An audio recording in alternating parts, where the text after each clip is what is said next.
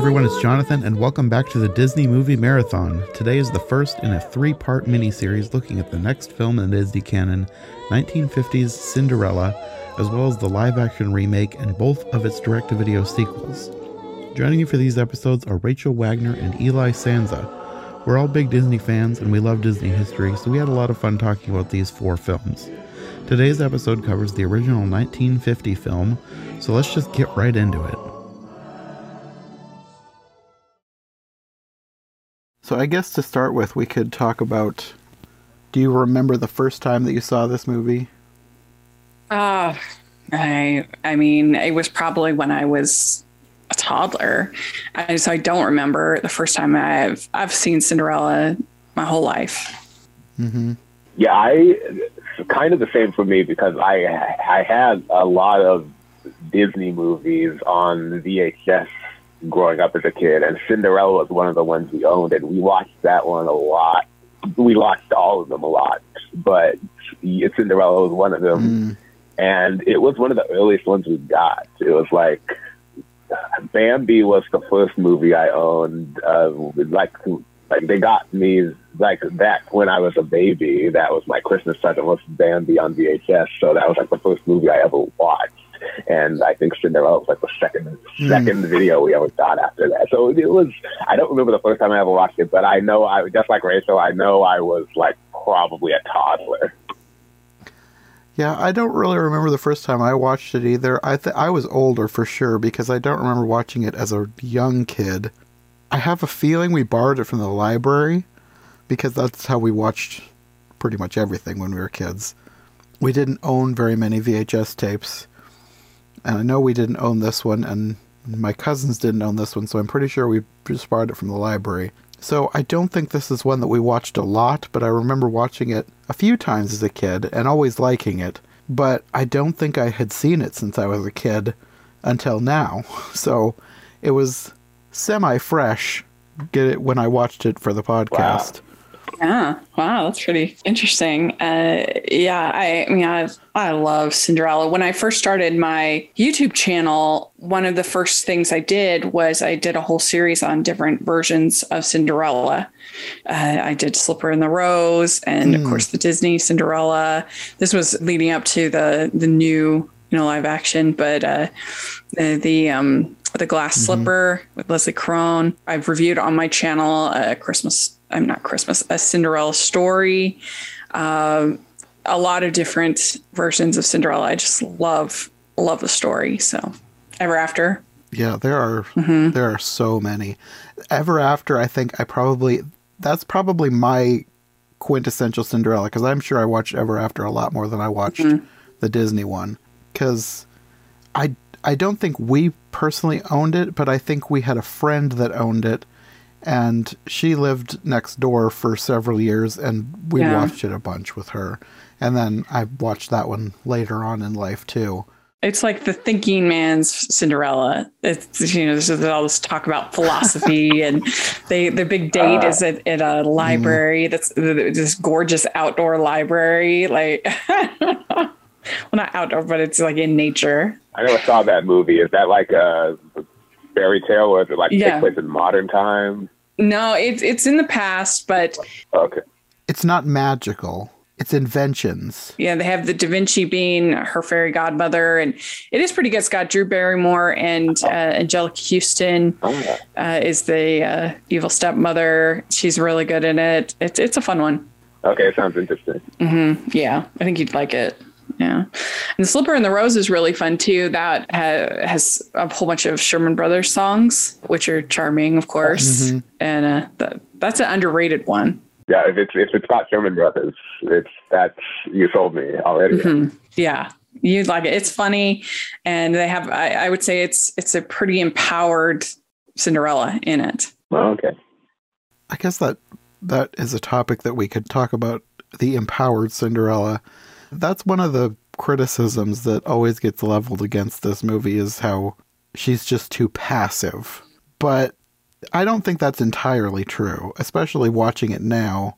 To me, it's like, what else could she do? Like, the position that she's in, that she's found herself in, especially at the time that she lived, how else could she have been more empowered? That's everybody wants her to be more empowered, but how without completely going outside of the point in history in which she has found herself? Yeah. Well, and I definitely push back on people who say, "Oh, she just needed to be rescued by a man," and I don't think that's true. I mean, she gets her dress made. And she's not looking for this to be a rescue. She's just trying to have a fun night away from her troubles. Yeah, I think people assume that she's like Snow White, thinking someday my prince will come, Right. and that's not her at all. She's not even thinking about a prince. She's not thinking about finding someone to help her escape. She's living her best life as she can in the conditions that she has found herself in, dreaming of something better coming someday, but not waiting for somebody to rescue her. She just has faith that life will get better. Yeah, and when she sings "A Dream Is a Wish," she never talks about the castle or anything like that in that song. Mm-hmm. Yeah. That song is basically just her dreaming of a better life and believing that someday a better life will come. But in the meantime, she's working with what she's got. Yeah, I agree. Yeah, I argue about this on Twitter all the time because I see people criticize the princesses, and I always think about the story of Cinderella is one that seems like people aren't paying attention to whenever they criticize it, because if you actually pay attention to the story, like, okay, so it's what it's basically about is a girl who has a terrible life, and then she escapes that life, and basically at the end of the story, she has a good life now. She's married to a prince, and she lives in a castle, and she escaped her terrible family. So it's basically just a story about, this is something Roald Dahl does a lot in his book. It's just a story about someone who has a terrible life who ends up having a happy life. And that's a simple story. It's something that appeals to a lot of people. That's one of the reasons why it's so popular. It's like a lot of people wish they could escape their terrible life and find a happy life. So it's a totally relatable. Yeah, I think that's why the story has remained popular for generations. It's a story about hope, that if your life is horrible, then maybe you will have a Cinderella moment where you get relief, you get help. And we even talk about it in sports, the Cinderella story of, the unlikely team that makes it through. Right, exactly. It's so universal. I think another thing too is, I don't want to say it's like, this is absolutely the moral, but like, Cinderella is a very kind person.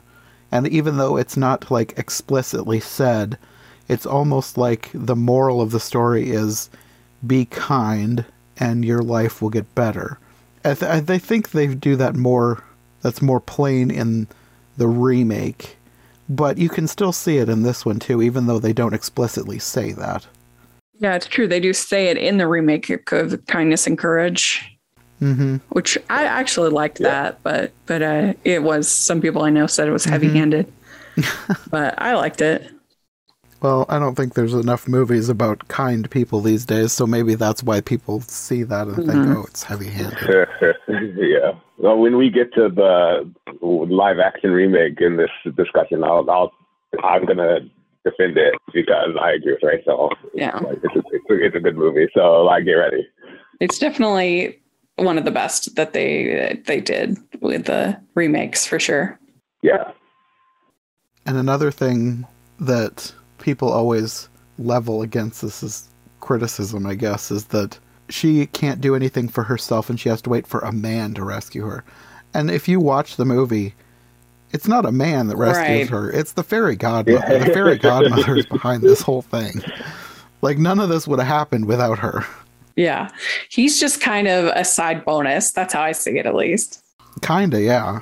I feel like the prince wasn't as focused, and it wasn't as focused in the plot as some people think he was, because he was an important part of the plot. I agree with that, but it seems like the main point was just, I just kept focusing on, okay, the Cinderella, I wish she could escape this terrible life she had, and because I feel sorry for her and I have empathy for her. And if what she wants just happens to be this prince, then that's what she can pursue. But mostly the point was just, whatever makes her happy, I hope she pursues it.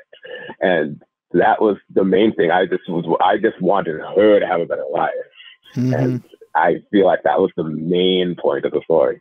Yeah, definitely. Mm-hmm. I know it's technically a romance, but to me, the most important and best part about it is her escaping her awful family. Yeah. I mean, it's just barely a romance. It's about her, her escaping this horrible situation. Yeah. Yeah. Especially the animated Disney movie from 1950. That one was barely a romance. Like the romance in that one was very shallow and very aside from the point. It was pushed to the side to focus more on the slapstick comedy of the mice and the cats, really. Yeah. Yeah, I noticed that. It was like the mice are taking up a huge chunk of screen time here. Some people criticize that movie because of how much it focuses on the Tom and Jerry antics going on, but I like that stuff because I'm a fan of Tom and Jerry and I like comedies, so I didn't mind that they focused on that. Yeah, I mean, I think the scene with Lucifer and Gus and Jocks, maybe it is a little bit probably too long, but I still enjoy it overall. And I think the loyalty that the mice have to Cinderella is very sweet. I love the whole thing with them making her dress. And then when it's such a lovely gesture. And then when it gets destroyed, it's such a devastating moment. Yeah. Mm-hmm. I think the mice too, they're entertaining as well. Yeah. They never feel like they're overstaying their welcome. Yeah. And the other thing is, I totally agree with that. And the other thing is that, like, it would be one thing if it felt like the story was put to a complete halt because they were focusing on the mice and the cats. Because if that was happening, then I would think it was bad writing. But they didn't really do that because a lot of the stuff that the mice and the cats did was important to the plot. Like Rachel said, like the fact that they made the dress for her, and especially at the end when they stole the key and tried to free Cinderella from the attic, they were important parts of the story. Yeah, their scenes definitely had a point, even though they may have been a little long for some people. They did have a point. Yeah, and one more thing I'll say about that though is that, like, a lot of times in a lot of Disney movies, that's something that happens frequently, actually. Sometimes there are moments in animated Disney movies, especially the ones during Walt Disney's era, that didn't really have anything to do with the plot. Like you remember that scene in Bambi when Bambi and Thumper were skating on the ice? That was sort of like, that wasn't really important part of the plot, but it was still something that Walt Disney likes to do because he likes to just focus on just character moments and getting audiences to love the characters, and rather than focus on moving the plot forward, because he didn't think that was important. He thought that's just, and that was sort of like what was happening with the mice too. He just wanted you to get to know them. Like when the mice were trying to eat outside, and like the cat was like followed the mice, and when they were trying to escape into the mouse hole, like that wasn't really important to the plot, but it was just like a good character moment, and it was good to like get to know them, and that was something that Walt did a lot, I noticed. Yeah. Yeah, I mean, and it's also interesting when you're talking about this film, just to think about what it meant to the studio as it was literally a Cinderella moment for the studio itself. Yeah. That they needed a hit really bad. That is so true. Yeah, that's kind of true. I never even thought about that. Because the war films. The war films. Yeah, if you follow the history of the Disney studio through the 1940s, the 40s was a really turbulent and heartbreaking time for Walt because of the strike and because of the war cutting off the profits from his movies like Pinocchio and Fantasia and Bambi. And so they couldn't afford to like make high budget films anymore. Which is why they made package features like Fun and Fancy Free and Melody Time and stuff like that. And Cinderella was the first movie they made that was a return to form after Bambi came out in 1942 and Cinderella came out in 1950. That was the first one that was actually a full non-packaged story. And it had to be a success Otherwise, the studio might have gone under because they were losing so much money in the 40s. So when Cinderella was a success, it literally saved the studio. Yeah, it's very similar to Little Mermaid in that way. Mm-hmm. Yeah, exactly. It was similar. Mm-hmm. Yeah, and now that I'm thinking about it, kind of like, not to the same degree probably, but Tangled and then Frozen. Mm-hmm. Yeah. So it's almost like if Disney needs to save their studio, do a princess movie. Yeah. Well, I mean, and that's what's so ironic, because for years, Disney thought that because of the failure of Sleeping Beauty, they thought that girls' movies didn't sell.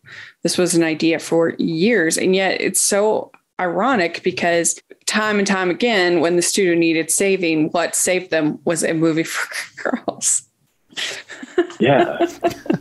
Which is really interesting. So true. And, yeah, that when Sleeping Beauty failed at the box office in 1959, after that was the longest period the studio ever went without having a princess movie. And the first time, and like you just said, the first time they got one after that was Little Mermaid, like 30 years later, and it was a hit. And just like Jonathan said, Tangled sort of revitalized the studio too after the 2000s because there wasn't a lot of princess movies there either. And also Pixar was outshining them at the box office, but Tangled turned it around for them. So basically, princesses have been saving the studio for decades.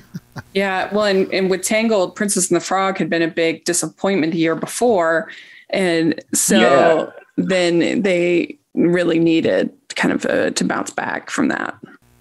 It's a good thing they had Tangled on standby. Otherwise, they probably would have used Princess and the Frog the way they used Sleeping Beauty to say, "Oh, we can't do princess movies; they won't sell." Yeah, exactly. Well, let's talk about the cast, because there are a few names here that I think are big names for Disney, but most of the people in this movie, I have no idea who they are. Like, you have Eileen Woods as Cinderella, and I mean, I've known her name because she's Cinderella for years, but I just clicked on her IMDb page. She hardly did anything. Like, Cinderella is the main thing that she did. So I'm kind of surprised that she has 5 actress credits on IMDb, and one of them is a sing-along songs video from 95. So really, she only has 4. Wow. But I love her vocal performance in this movie, especially singing that beautiful timbre to her voice. Yeah. Mm-hmm. Yeah, she has an amazing voice. I'm so surprised she didn't do anything else, or hardly anything else. Yeah, I mean, at that time, it's not like there were tons of other studios making animated films. I mean, there were a few, but if she was mainly looking for voice work, I don't know. It's not like is today where there's 50 animated films coming out every year. Mm-hmm. Yeah, and also, I'm pretty sure Walt found a lot of his voice actors for his animated movies through radio, and so I think that's probably where he discovered Eileen Woods. Oh, you might be right. That might be why she doesn't have a lot of acting credits, because she might have been primarily a singer or something like that, but I'm not sure. That wouldn't surprise me. Yeah, because IMDb doesn't have a page specifically for radio credits. Yeah. Although now that I'm looking through the page more closely, there's a thing that says other works, and she had a show called The Eileen Woods Show in 1944, so I bet that's how she was found. Yeah, she had her own show before Cinderella came out. Yeah. I love her singing. I Love a Dream is a Wish, but then I also love Sing Sweet Nightingale. I think that whole sequence is very underappreciated. I like the fact that it doesn't really go anywhere. It's not needed. And because I think sometimes we forget in today's animated films that everything is so plot heavy that we don't just have a moment to just with the character and just experience breathe with the character. And that's what I appreciate so much. I love the animation of the bubbles, and I just love that sequence. I completely agree with you about modern animated movies being too plot heavy, and about the Sing Sweet Nightingale sequence, which is really well done. Yeah, that's something that anime tends to do better than Western animation. Is I feel like they have more moments where you just sort of get to do something kooky or fun or relax and breathe with the characters. That's true. Yeah. Yeah, I remember having a thought of that recently about movies not having scenes that were there just as a nice moment. And I don't remember what movie I was watching, but I bet it was something anime, because they do have a lot of scenes like that, and you don't get very many scenes like that these days. No, that's some of my favorite things about anime, and it's also some of my favorite things about Disney's old movies, because, like I just said, Bambi was basically complete. Yeah, basically plotless. If you look at Bambi, that's the example I always go to about why modern animated movies are worse now. I always look at Bambi because, like, there's nothing going on in Bambi. It's just like a completely following the life of a deer growing up through the seasons. It's like no studio would green light that today. Yeah, I agree. Well, apparently Disney is working on a remake, so we'll see what happens there. Yeah, we'll see. That'll be interesting. And it's really fun with the Sing Sweet Nightingale sequence, because we've just heard the stepsisters singing it. Oh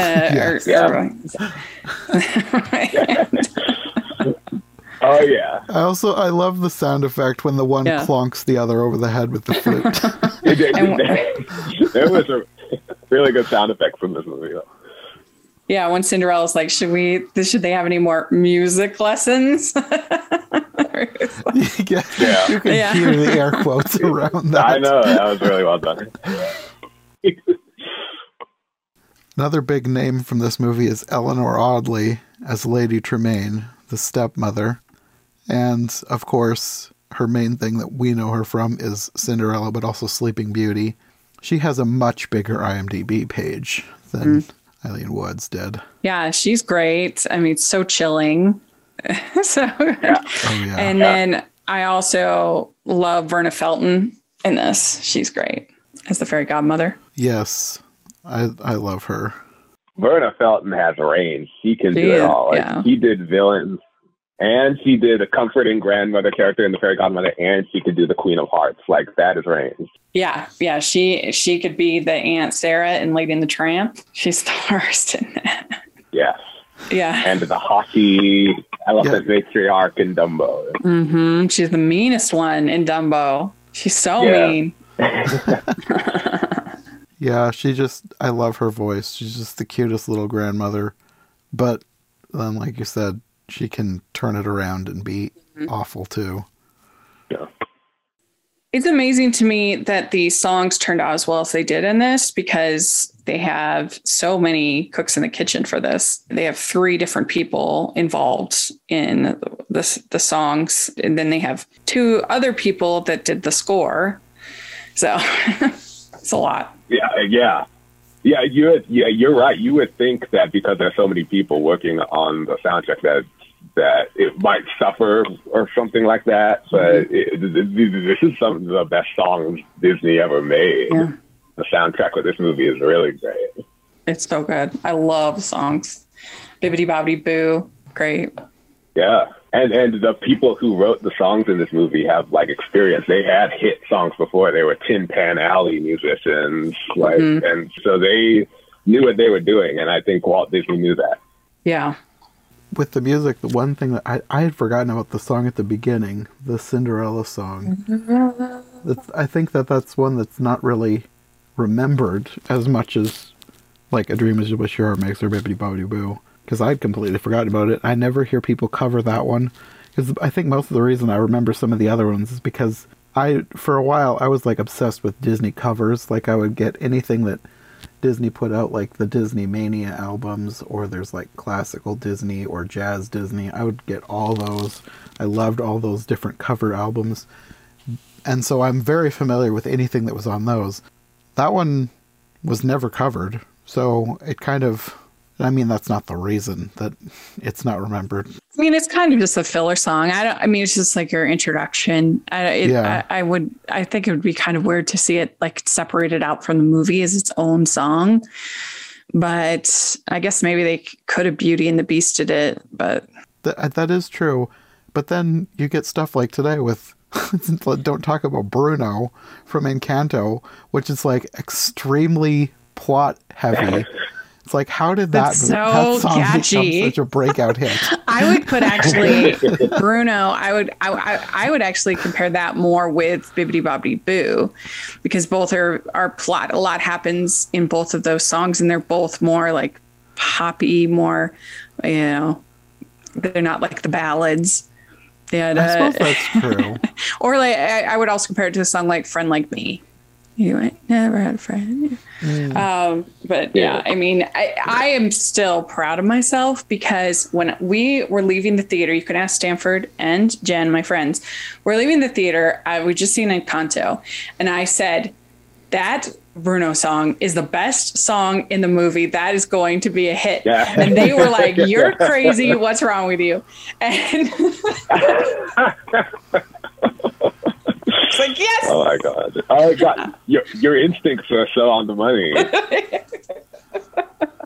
I'm like, Disney, listen to me. Yeah. That song is it's an earworm. It is so catchy. Yeah. Yeah. In the best possible way. You are so correct. It's like extremely popular. Yeah, I know.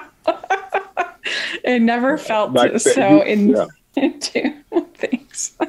Yeah. I didn't see that coming either. If anything, I would have guessed that Surface Pressure would have been the most popular song. That's the second best song. That one was my favorite when I first saw it. Yeah, it's really good. It's really good. But yeah, I mean, I love the details about Cinderella, like the fact that I love the whole thing with Lady Tremaine and her eyes, the green eyes. I noticed her eyes. It was like, so everybody good. else has like kind of normal cartoon eyes, but hers are like bright lime green. Yeah, it's so effective. Yeah. It's chilling. And I love the fact they named the cat Lucifer. That's hilarious. Yeah. That was my introduction to the name Lucifer, was the cat from Cinderella. I didn't even know it had anything to do with the devil until years later. One of the first articles I did for Rotoscopers was on it. I first did a history of Disney owls, and then I did a history of Disney cats.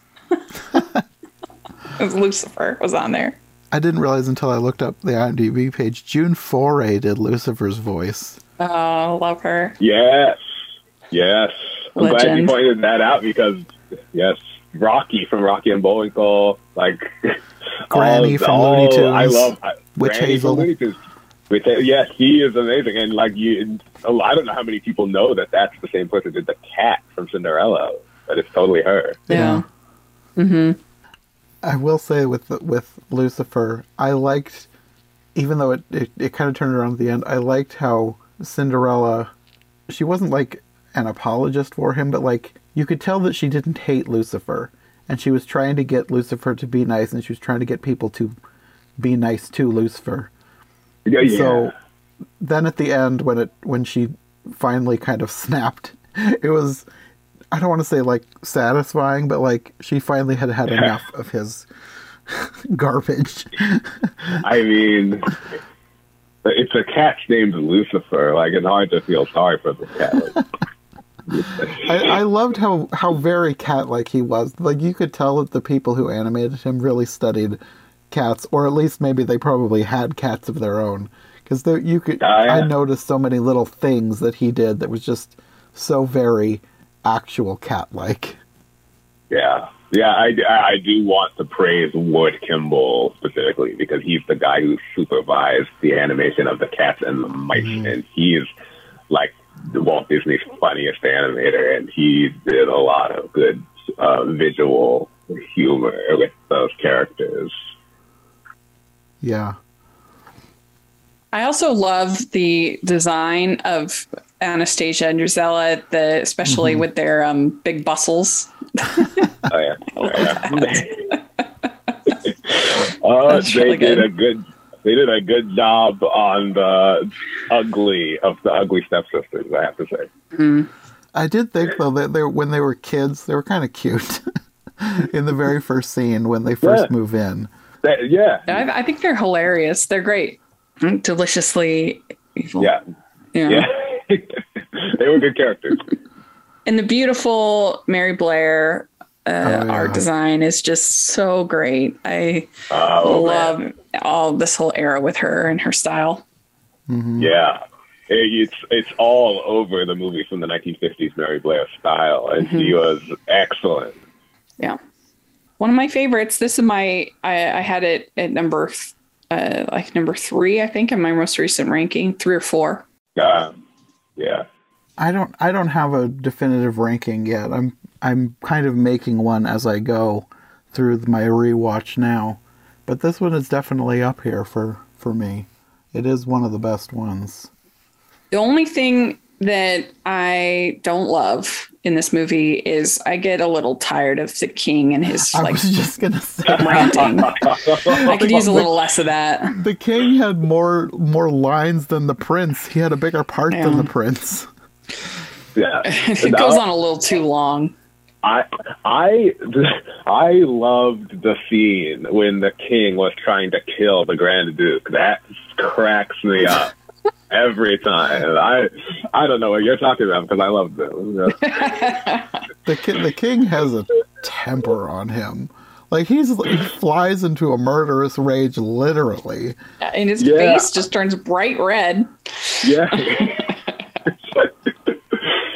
Oh my God! Yeah. They're a little bit of the same problem with the mice and the cats. It's a slapstick comedy, and you know this is they focus on it a little too much. But they did the same thing a little bit with Alice in Wonderland and Peter Pan. You know, when Captain Hook is a crocodile. Remember, there was a lot of slapstick comedy in that too. They tend to focus on that a lot. And the reason why they do that, I think, is because they just think audiences are bored by like the romantic elements and stuff, so they think that they'll be more entertained by comedy. And I think and I don't know if that's fair or not, because like I don't know if people, maybe it would still be a perfectly fine movie without that, but they were popular movies, so maybe there was something to that. I have a feeling that that's probably true for some audiences, and I don't necessarily hate it. I do think it could have been toned down a little bit. It does seem kind of weird that the king is so murderous. Because you don't get that. I can't think of any other Cinderella versions where the king is trying to actively murder his help. Trying to kill some guy. It was like a whole scene dedicated to him trying to kill somebody.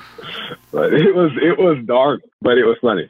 Well, and it's weird that this era of Disney movies, they loved having scenes where characters get drunk. Like almost every Disney movie has a scene where characters get inebriated.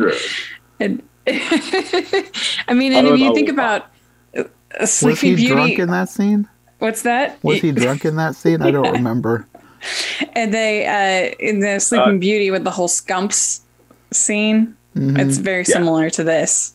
Yeah. They weren't drunk in Cinderella, I don't think, but in Sleeping Beauty there was. Yeah, you're right, Rachel. There was a scene in Sleeping Beauty where they got drunk, and it was like they focused on that a lot, and it was a little like similar to the scene with the King and the Grand Duke. The King is kind of the same character. Yeah, kind of is. It's also sort of short-tempered, and like style is very similar. Was the king in Sleeping Beauty also that obsessed with having grandchildren? Because that's like his entire reason for everything that he does. He wants grandkids now. Yeah. I do kind of like that gag of like the paintings get bigger and bigger and bigger. Yeah. So there's like this massive taking up the whole wall. And he just wants to have his grandkids, evidently. But I don't know if I would trust this crazy man with my children. No, that's true. Don't let Grandpa babysit without someone babysitting Grandpa. I also like his bed is like the largest bed. It wasn't really goes way high. It's such a big bed. My God. I don't know why he just doesn't get married again. Why is I don't know. He's like he doesn't want to go through all the work he wants to do. That's why he had kids, probably. Like you get me grandkids. You're like you do all the work now. That's probably true. Yes. Yeah. I do think that part goes on a little long, but other than that, I mean, when they're trying on the glass slipper and then the slipper breaks, and the whole scene where they're trying to get the key up to her, and she's trying to talk to Bruno. Another Bruno. The suspense. That was a suspenseful scene. Maybe I need to do an article, History of Disney Brunos. Well, you got the dog. Yeah. And you got the missing brother. Is there any others? Well, there's Luca. Bruno. Luca. Don't talk about Bruno. Silent Seal Bruno. Yeah. Anyway, but that scene is really great and very well animated, very tense. Are they going to be able to get the key up? And you see them just, and then when Lucifer comes, and you're like, no. No, they were so close, and then Lucifer stopped them. Yeah, mm-hmm. And so Bruno was the hero of the movie. Yes, he was. Absolutely. Get Bruno! Somebody get Bruno! Yes. Yeah. And they did a nice job setting that up, because in the beginning of the movie, he was talking about how like dogs should get along with cats, and he was like criticizing Bruno for trying to and then they did a complete 180, and he was like, "Oh, I know what to do. I'm gonna call the dog."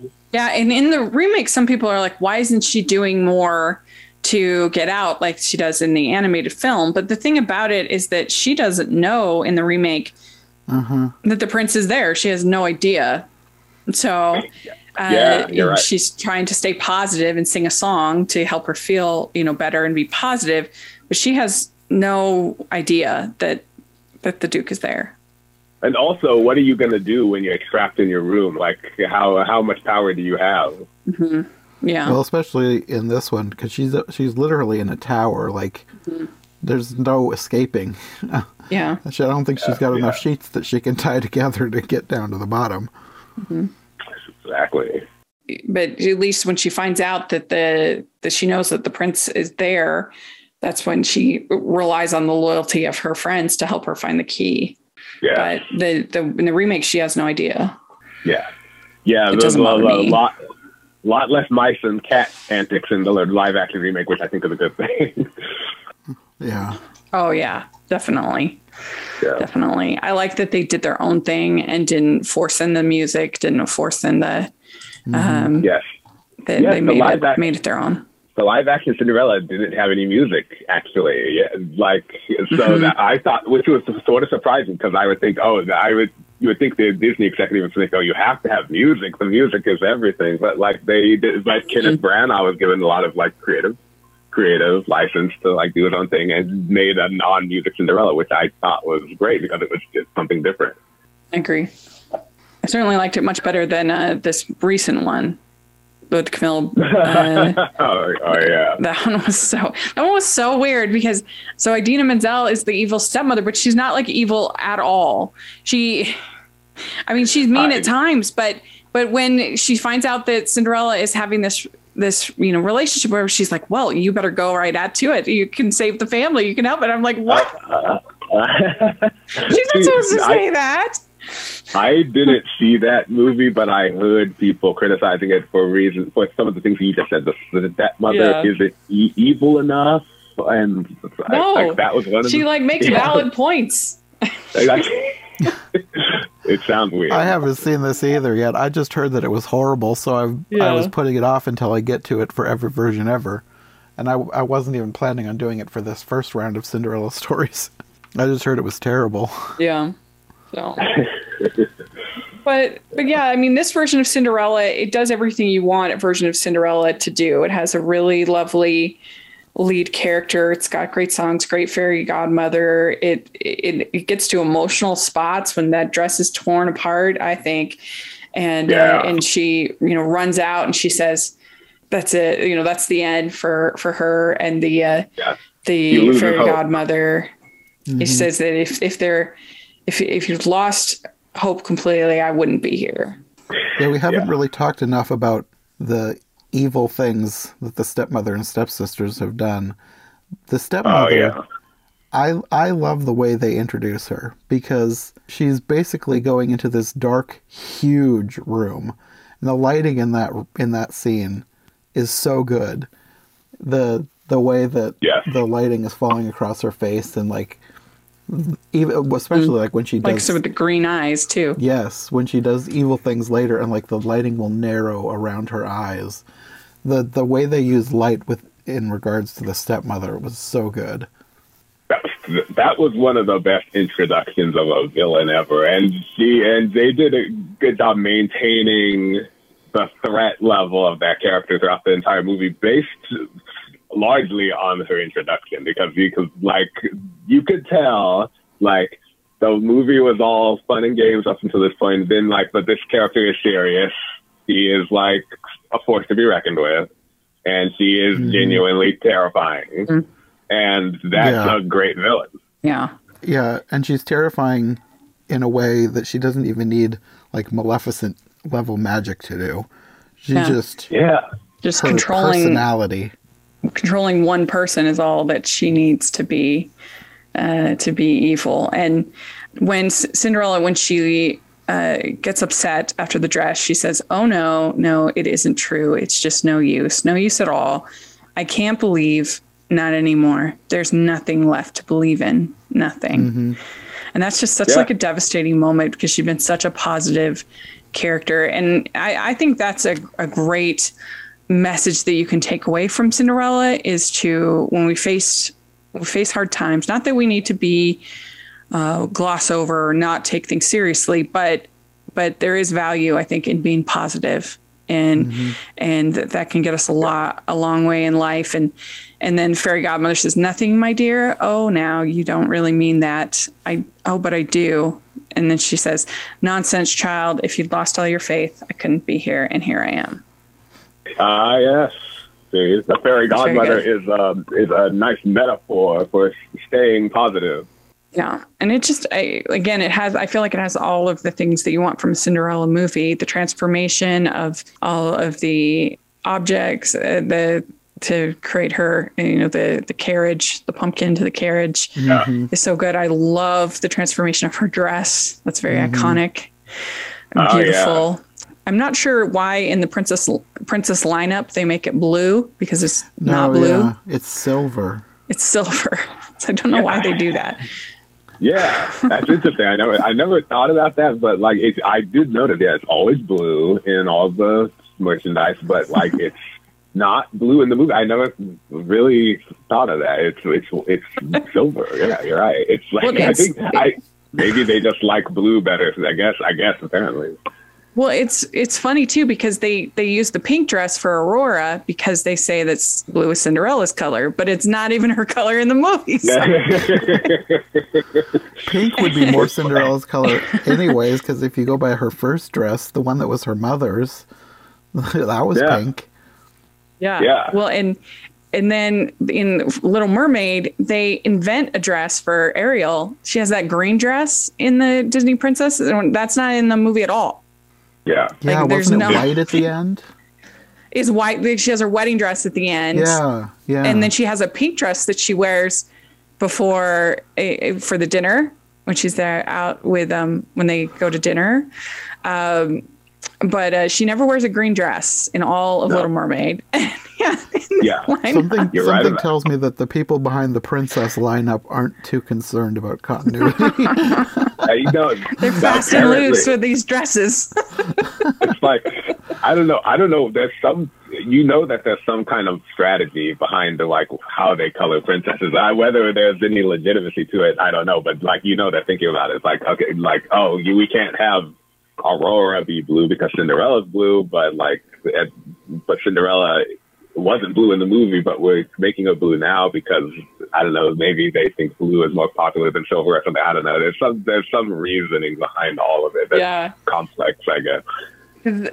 People were surprised when they made green. People were surprised when they made, not that Elsa is in the princess lineup, but people were surprised when they made her blue, because that's Cinderella's color. But things are interesting. I guess there's only so many colors, and once you get so many princesses, you got to start reusing. You can't just run out of colors. You have to recycle some. Unless you start mixing them, they could give a princess a plaid dress, and another one could have a polka dot dress. Yeah, I mean, I guess technically Jasmine is also blue, but it's not a dress, so maybe that's why. Yeah, See, Anyway. the logic of that is so flawed. Whatever. But yeah, there's no blue dress in Cinderella. That's always kind of funny to me, but I love the silver one. It's gorgeous. Mm-hmm. And that whole, the way it's animated, the transformation of the dress, I love that. Yeah, all the transformation animation is really, really good. Yeah. Yeah, Walt Disney told his animators that he wanted them to wow him when they made the dress transformation. So they were like trying to impress him, and when they animated that, and they succeeded. Yeah. One thing that I was going to talk about, going back to the stepmother and the way she controls Cinderella, she doesn't only control Cinderella. She knows her daughters enough that she can control them without them even knowing it. Because if you watch the scene where they tear her dress apart, they do it because of the stepmother. The stepmother notices her beads. She knows that they're Drizella's, and she looks at them and compliments the beads and says, "Don't you think so, Drizella?" And that sparks Drizella's freak My out. necklace. Yes. Yes. So the stepmother she knows how to control people in general.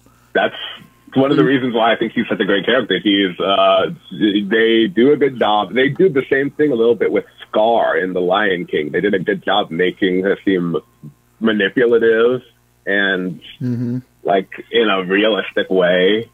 And those are usually the most like threatening villains. And like I like Scar too, and I like her for the same reason, because it's like this isn't just a character with magic power, like you said, like Maleficent. This is someone who's like using psychologically like evil. Mm-hmm. Yeah. And one other thing that I wanted to talk about was like at the very end, when Cinderella's coming down the stairs and the evil stepmother thinks that she has won because she's shattered the shoe. There's no shoe for her to try on. The look on her face when Cinderella pulls out the other shoe, it was priceless. I loved that scene. Satisfying. It was satisfying. It was like they defeated her. Yes. Well, I think that's probably all we have to say about Cinderella. Would you guys like to let people know where they can find you? Rachel? Yeah, you can find me at Rachel's Reviews, all over social media, iTunes, YouTube, and on Rotten Tomatoes. And also, I have the Talking Disney Classics podcast that I do with my friend Stanford every month. We finished covering the whole canon, so now we're talking with creators about their Disney canon ranking. And we've been doing that for the last 3 months and really been enjoying it. But yeah, I cover a lot of animation on my content, a lot of Disney, so check it out. And Eli? Yeah, I'm at eDonkey2014 on Twitter. That's where I am most of the time. And I also have a blog called eDonkeyblog.com. That's the website you go to find it. And I've actually written an article about Disney Cinderella before on there, so you can read that if you want to hear more of my thoughts about that. But I also just talk about the history of like entertainment in general a lot on that blog. So I'll send you the link to it if you find me on Twitter. Okay. And we will be back soon. We're going to be talking about the 2015 Cinderella remake in the next episode. So we'll see you then. Bye. Bye.